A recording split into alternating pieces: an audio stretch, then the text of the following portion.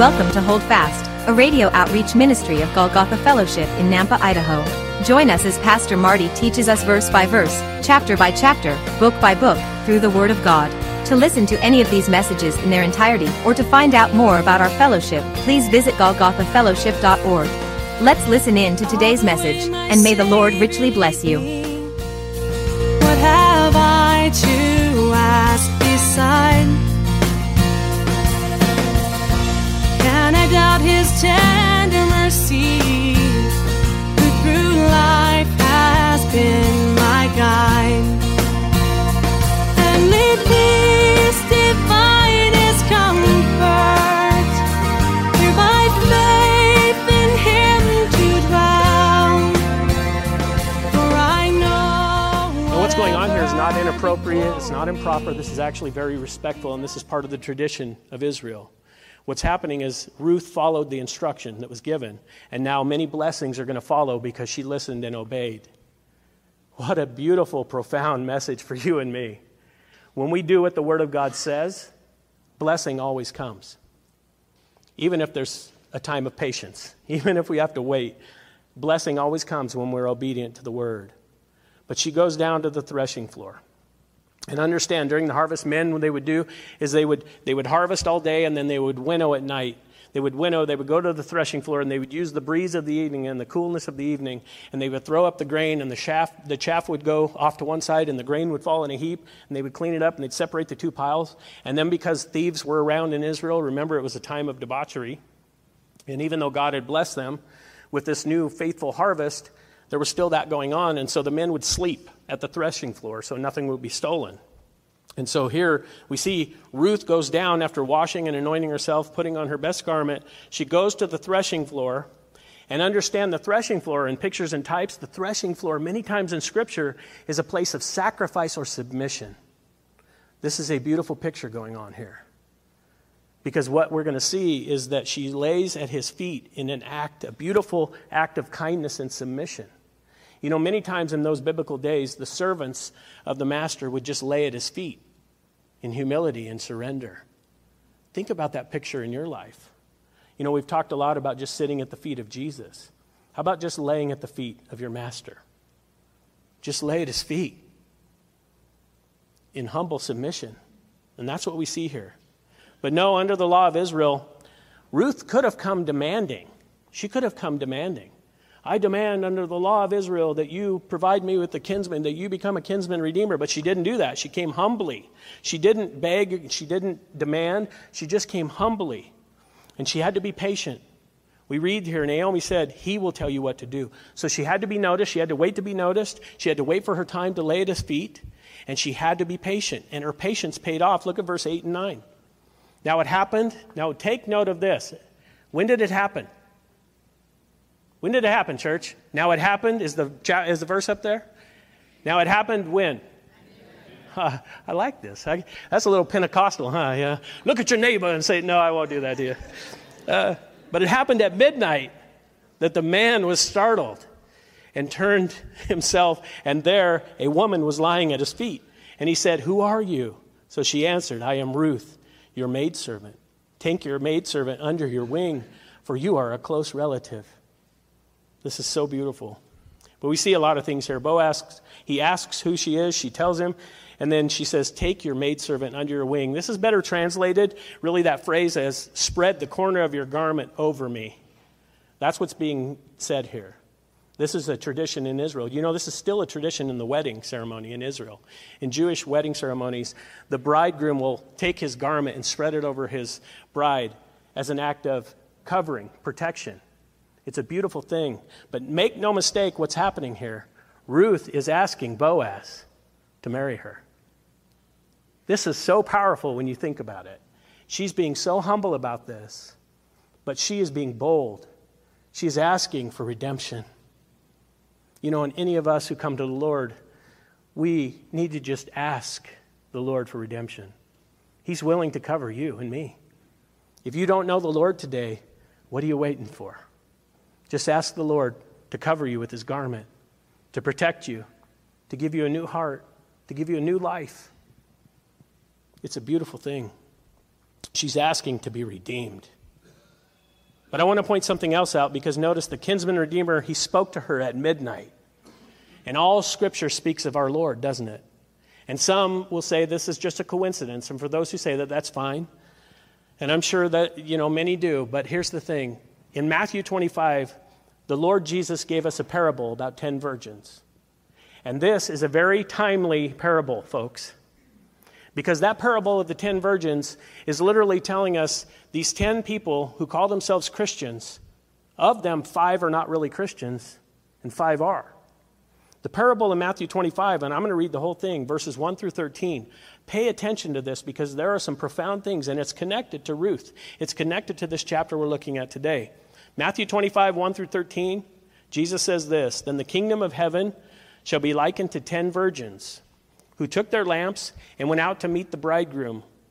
Now 5 of them were wise, and 5 were foolish." Verse 3, "Those who were foolish took their lamps and took no oil with them, but the wise took oil in their vessels with their lamps." Understand, again, in pictures and types, the oil in Scripture many times is a picture of the Holy Spirit. It's a type of the Holy Spirit. Do you understand what's being said here? Just as Jesus penned that letter to the church of Laodicea, Jesus told them, you think you're rich and in need of nothing, but I tell you, you're poor, you're blind, you're miserable, you're wretched, and you're naked. Trade it all in for fiery trials. I'm standing at the door knocking. You say you're a church, you're not a church, you're not true believers. This is a scary parable. Half of these in this parable were not saved. They were not believers. And what will happen to them? And look at this, though. Verse 5, "But while the bridegroom was delayed, they all slumbered and slept." Man, I hope that's not true of us, because this is everybody. The bridegroom is, seemingly delaying his coming. But be ready, church. And that's what this parable goes on to say. And look at verse 6. "And at midnight," hey, when was it? Say it. I'm getting used to this. This is awesome. Verse 6, "And at midnight a cry was heard. Behold, the bridegroom is coming. Go out to meet him. Then all those virgins arose and trimmed their lamps. And the foolish said to the wise, Give us some of your oil, for our lamps are going out." You know God has no grandchildren. He wants relationship with you. You can't go off of grandma and grandpa's oil, off your parents' oil, off your cousins. He wants relationship with you. "And the foolish said to the wise, Give us some of your oil, for our lamps are going out. But the wise answered, saying, No, lest there should not be enough for us and you, but go rather to those who sell and buy for yourselves." Verse 10, "And while they went to buy, the bridegroom came. And those who were ready went in with him to the wedding, and the door was shut." Verse 11, "Afterward the other virgins came also, saying, Lord, Lord, open to us." Now look at this. This is so heartbreaking. Verse 12, "But he answered and said, Assuredly I say to you, I do not know you." Many in that day will come to him and say, "Lord, Lord, did we not do all these marvelous works in your name?" And he's going to say, "Depart from me, you worker of iniquity. I never knew you." That's relationship. You've heard me joke about, you can name any famous person. You can say, "Hey, I know Donald Trump. I know him personally." And people go, "Oh, really? Yeah, he doesn't know me." There's no relationship there. You have to know the Lord, and he has to know you. Has to be this relationship. This is a powerful thing. And look at verse 13. "These are the Lord Jesus' words to us." And those who want to just discard the rapture and say, "Oh, we can live how we want," or just any of these things in these days we live, look at verse 13. "Watch therefore, for you know neither the day nor the hour in which the Son of Man is coming." This is talking about the imminent return of Christ, that he can come at any moment. It's one of the reasons we believe in a pre-tribulation rapture, because it's the only theory that allows for the imminent return of Christ, that he can come at any moment. Those are Jesus' words. And he tells us to watch. And in other passages, we're told to watch and pray and to be ready. Are you ready? Is there oil in your lamp? Is there relationship? The Word of God is so amazing. I tell you all the time, you can swim in the Word of God the rest of your life and you will never get to the bottom. It's that deep. And Ruth, she's come to Boaz, the kinsman redeemer, and she's asked for what? She's asked for acceptance, easy for me to say, for redemption. And Boaz calls out to her at midnight. And we're going to find out, even though he's older than her, probably 10 to 20 years older than her, he's so respectful. Look at his answer, verses 10 through 15. Then he said, "Blessed are you of the Lord, my daughter, for you have shown more kindness at the end than at the beginning, in that you did not go after young men, whether rich or poor or rich. And now, my daughter, do not fear. I will do for you all that you request. For all the people of my town know that you are a virtuous woman." Beautiful. Verse 12.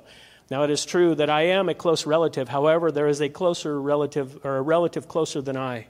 Stay this night, and in the morning it shall be that if he will perform the duty of a close relative for you, good, let him do it. But if he does not want to perform the duty for you, then I will perform the duty for you.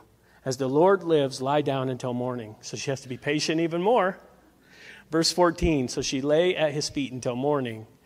And she arose before one could recognize another. Then he said, 'Do not let it be known that a woman came to the threshing floor.'" He's guarding her integrity here. That's what's happening. And then he's going to give her more grain so people will see, oh, she's just collecting grain. Verse 15, "Also he said, 'Bring the shawl that is on you and hold it.' And when she held it, he measured 6 ephahs of barley." That's more, the word there is measurement, not necessarily ephahs. "And laid it on her, and then she went into the city." This has been Hold Fast, a radio outreach ministry of Golgotha Fellowship in Nampa, Idaho. Thank you for listening today. If you would like to hear this message again, or any other in their entirety, please visit golgothafellowship.org. Our fellowship meets in Southeast Nampa, and our Sunday services are at 10 a.m. For more information, visit our website. Until next time, may the Lord richly bless you. Hi folks, Pastor Marty here. Thank you for tuning in. I hope you enjoyed the teaching today. You know, it's my prayer that it's encouraged you to continue faithfully in the study of God's Word. I think it's so crucially important that these days the body of Christ stay grounded and anchored in the Word of God, as the world around us is sinking in the waves of false doctrine and the opinions of men. If you are seeking a church family, a church home, and you live in the Southeast Nampa area, I want to personally invite you. Our Sunday services are at 10 a.m. and we currently meet at East Valley Middle School. That's right off Greenhurst and Happy Valley. If you want to find out more, if you have any questions, you need directions, you want to catch up on a message, or if you have a prayer request, just go to our website, golgothafellowship.org. Let me help you spell that. It's GOLGOTHA fellowship.org. Until next time, may God bless you, and remember to hold fast.